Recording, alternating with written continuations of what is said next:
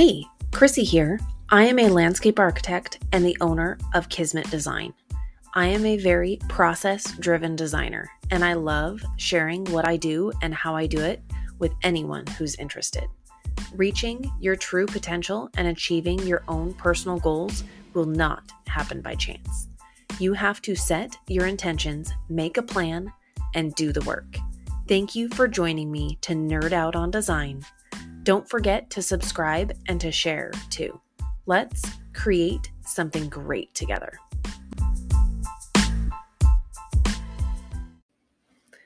Balance is a very common topic lately. It seems everyone is talking about work-life balance, but there really isn't a quantifiable definition of what that really means. That is because it will be different for everyone. Many times it feels like to achieve this balance, one side has to suffer, but it doesn't. It is all about developing the mindset and sticking with it, knowing that the outcome is totally worth it. I've said it before, but I'll say it again. There's great power in consistency, be it in business or personal life. There's no denying that consistency is a tool that never fails. If you consistently show up and put in the work, you will see the benefits. Consistently going to the gym and the results, although not instant, will be undeniable. Consistently eating unhealthy? Well, you get the idea. Consistency can have both positive and negative outcomes, depending on what it is that you do consistently and if it is productive and healthy. Showing up consistently for your business can and will have great results. One thing you can't do consistently is say yes to everything. It is okay and actually really good to say no sometimes and show yourself some love. Having good boundaries is important to be able to ensure that you can sustainably show up without burning out. Consistency only works when it can be maintained over a long period of time. Creating consistent habits of when and how you show up in your business or your job also lessens the mental effort it takes to show up. Each time you repeat an action or an activity, it gets a little easier and eventually becomes somewhat of a muscle memory. This is how creating and sticking to a process can really benefit your workflow and helping to create those good habits.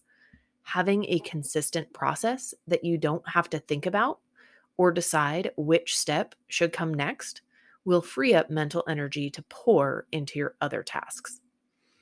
There will inevitably be times when the process needs to be altered or when a repetitive task needs to be skipped. But that happens when you need to skip an instance or two. Just hop right back and schedule it as soon as you're able to. For key employees or business owners, it can be really difficult to step off the treadmill, to take some time off, whether that is for vacation or just to catch up on other important tasks. It can also be a challenge to say no when asked to veer from your standard process, deliverables, or hours of operation, when you want to say yes as a means to providing great service. As we all know, this is how burnout happens. Yet it can be really challenging to let go for a moment to catch your breath.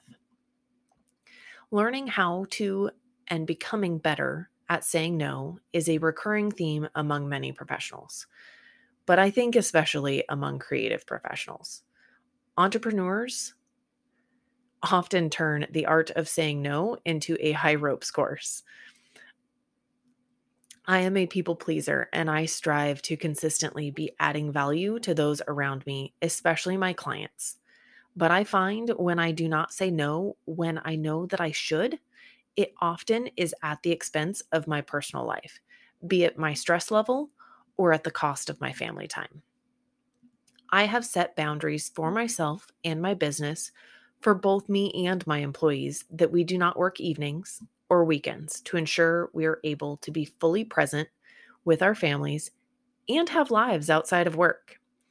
We all have young children. Mine are very busy with sports as well. Being able to be present and available to our families is a value that we do not compromise on. And that is a big reason why a lot of entrepreneurs go into business for themselves, to have that flexibility and the ability to be more present with their families. Taking vacations or even a long weekend to go camping or to celebrate a birthday or a holiday is important, but it can sometimes lead me to feeling guilty or stressed about leaving the work. But I have to remind myself that I am not a brain surgeon. Nothing I am doing is a matter of life and death. Maybe for a plant, but hey, that can be easily replaced. If I leave for a 3-day weekend, everything can wait until Monday. Just last week, I took a couple of days off to go camping with my family for my birthday. Leading up to the trip, I wavered multiple times on if I should be taking the time away, but thankfully I did, and it was totally worth it. I enjoyed every minute. Now I can re-enter my business feeling refreshed and energized. Yes, catching up on emails can be a bit daunting, but if I don't make it through all of them on Monday, they'll still be there by Tuesday. Determining when and what to say yes or no to can be tricky. Being self-aware of your tendencies and knowing the values and boundaries that you want to uphold will help to filter your decisions.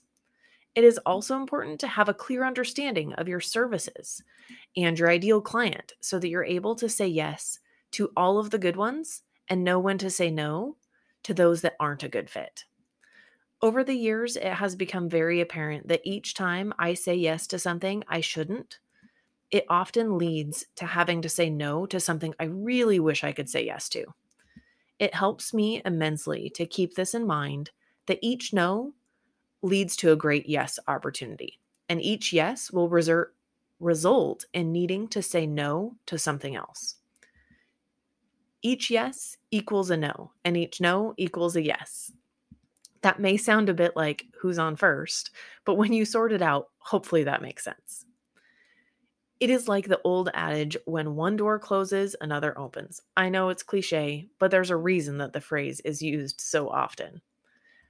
Defining what your ideal work-life balance looks like and setting and sticking to your boundaries will ensure that it is attainable, but it can be tricky, but worth it. It is also important to know that this equation will need to change over time. Your business will grow as you grow. As you and your business both grow and circumstances change, the ideal work-life balance will likely shift and look very different. Being a sole proprietor with a new business where you have to do everything yourself and really push to get traction will look very different than the balance will look once you have a business that is established or you have employees who you are able to delegate to. That work-life balance will need to grow as your business grows and develops and becomes established. Knowing your values, priorities, and goals for each stage of life or business, or both, will help to set and attain the balance you want and need. So, how do you define and set those boundaries and define what your ideal yes is? Start with your core values. If you have a larger company, you may have a different set of core values for your business than you do for your personal ones. But for those of us who are sole proprietors or have small teams, the values are likely the same. If you've never done this, it's a really good exercise. Start with writing down a couple experiences where you felt the most confident, happy, or energized. And then list a few projects or accomplishments that stick out in your mind as key milestones or reflections of your ideal standard that you want to achieve on a regular basis. List some of your goals. It is important to look at both personal and professional goals as they are intimately intertwined. Now review this. Write down a list of recurring themes or ideas that these things all have in common. Is it family, freedom of time, trust, efficiency, security, creativity, impact, service, you name it? If you're having trouble coming up with the right words, there are many resources online that can help. Once you've done that, go back through the list and evaluate which of these are the most important, and then review again for clarity. You can probably even Google and find a couple worksheets that will take you through a step-by-step process to really get down to the best words. Once you've determined your top 3, you can refer back to them as a filter for decision making. These will work to keep you working towards your goals and keep you true to your values while giving you solid justification, helping you to feel better when you do say no, that it is in your best interest and is a solid decision with a basis based in your core values. The same words will help you to better define your boundaries. For example, if family is one of your top 3 values, it will be easy to set some time boundaries around working hours to prioritize your family time. If you do not have kids currently, this may not be one of your top values, but someday, if you do have children, it may end up displacing another value that you currently have.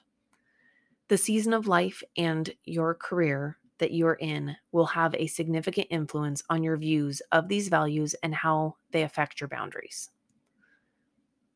And they will constantly be changing and flowing to a point. I think we all still have kind of some of those same core values, but some of the season of life can have an effect on kind of the order of those or which ones take top priority. Last, I think it's important to reiterate that not every boundary is rigid, and there will be exceptions on occasion. If you know which of your boundaries are rigid and which are not, you can better decide when the rules can be broken. Because what creative entrepreneur doesn't look to break the rules? Either way, it is important to be confident in your decision, not to feel guilty or apologetic for making decisions that are in your best interest for you or your business. The yeses you will make will be better yeses, and the more you give yourself permission to say no. This all leads to a happier, more fulfilling workflow and balance so that you can choose to close your computer each evening with a smile on your face and open it the next morning feeling energized and excited to get back to it.